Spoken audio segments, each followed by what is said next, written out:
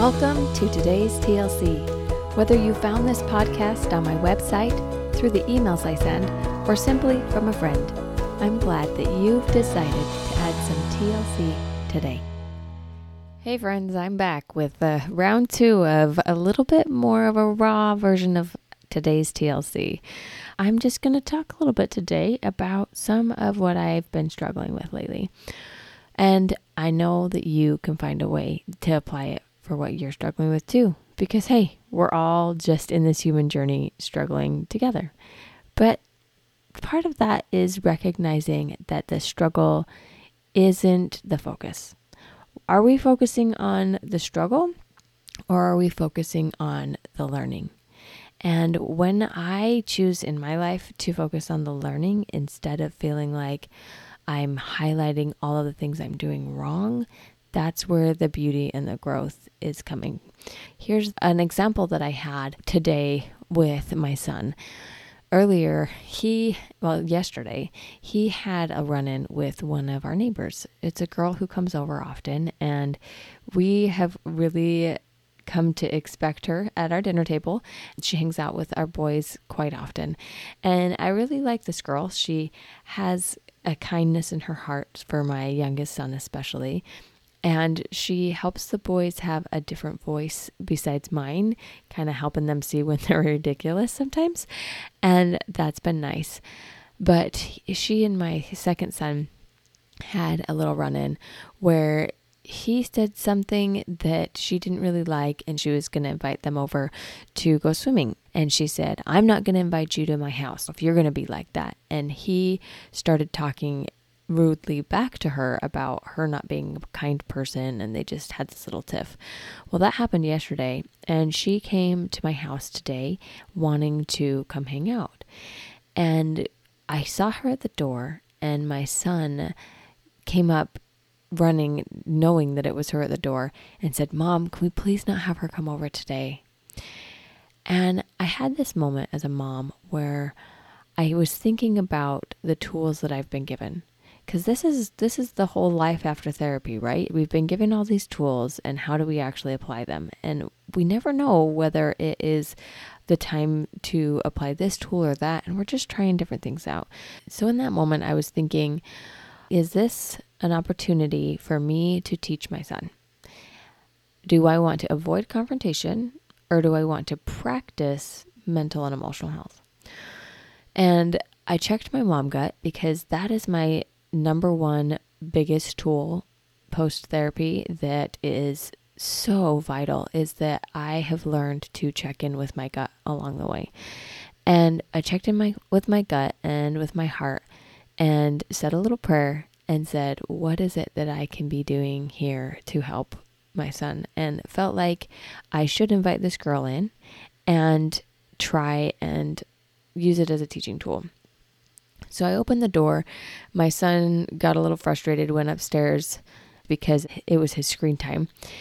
And I had a little chat with this girl. I tried to make it fun and seem like she was on my team, and said, "Hey, I noticed that you and my son had a struggle yesterday. And I just wanted to let you know that I need you on my team. That I totally see that he said some things that were unkind to you. And as a mom, I am trying to find ways to make sure everyone is included.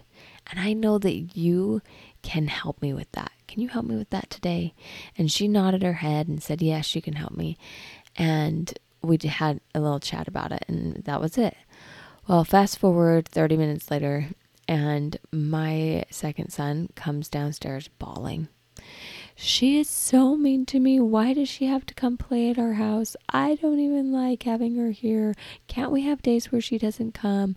Just crying and all of the things that were wrong. And of course, as natural, after we start letting something up, it's easy to just piggyback on it, everything else that's going wrong. So he starts giving me the laundry list of all that's gone wrong. And I gave him a moment to feel. I gave him space to just share with me. I think sometimes we think that if we're healthy, we need to be able to clean it up fast. But that moment of honoring where someone is has to happen before we can help them see what is next. So I honored where he was at, held him, let him cry, just gave him space to feel. And then I invited him to see if he was interested in moving forward and trying to find a way to solve this problem. So I said to him, I think it'd be a good idea to go up and talk to her about it. Are you open to that? And he was a little hesitant, but he was willing to do it. And my words weren't perfect like that, but I said that message, right? So then we went upstairs and I turned off all of the electronics that were going on because it was screen time. And we all sat there and I said, listen, there are some feelings going on here. And I want you all to know how to work through feelings. And it takes practice. It takes learning how to talk about them. And I think that you guys are good friends and you guys deserve to talk it out. Are you willing to try? They both said yes. So I shared with them a simple formula that has really helped me in my day-to-day after therapy to have better relational communication skills. Here's that simple formula. When you blank, I feel blank. And it's really elementary, but it is so powerful. And as my 7-year-old son was talking to this 10-year-old girl, it gave him a space to share his feelings. And it was really simple. He said, when you say mean things, I feel sad. And I honored what he said by saying it back to him. I hear that when she says mean things, you feel sad. But what does mean things even mean? What does that mean to you? And after a moment of thinking through it, I invited him to try again. He then clarified a little bit better and said, when you try and be the boss of me, I feel sad. Now, this poor little 10-year-old girl who's not quite used to the way that I talk to my kids about their emotions looked a little bit like a deer in the headlights. And I invited her to check in with how she was feeling. I turned to her and said, now you might want to feel defensive or worried about what you said or what you did. But right now, the most useful thing that you can do is just show him that you heard him. What could you say to show him you understand? And her simple little sentence after that was beautiful and simple. Just, I heard that you don't want to be bossed around. We kept going back and forth through this. He would say what he would feel, and then she would honor it by saying what she heard.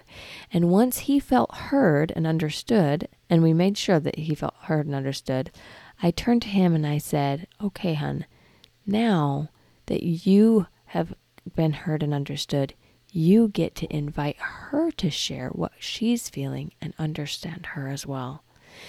And you just saw the light in her eyes light up when she realized she would also get to share.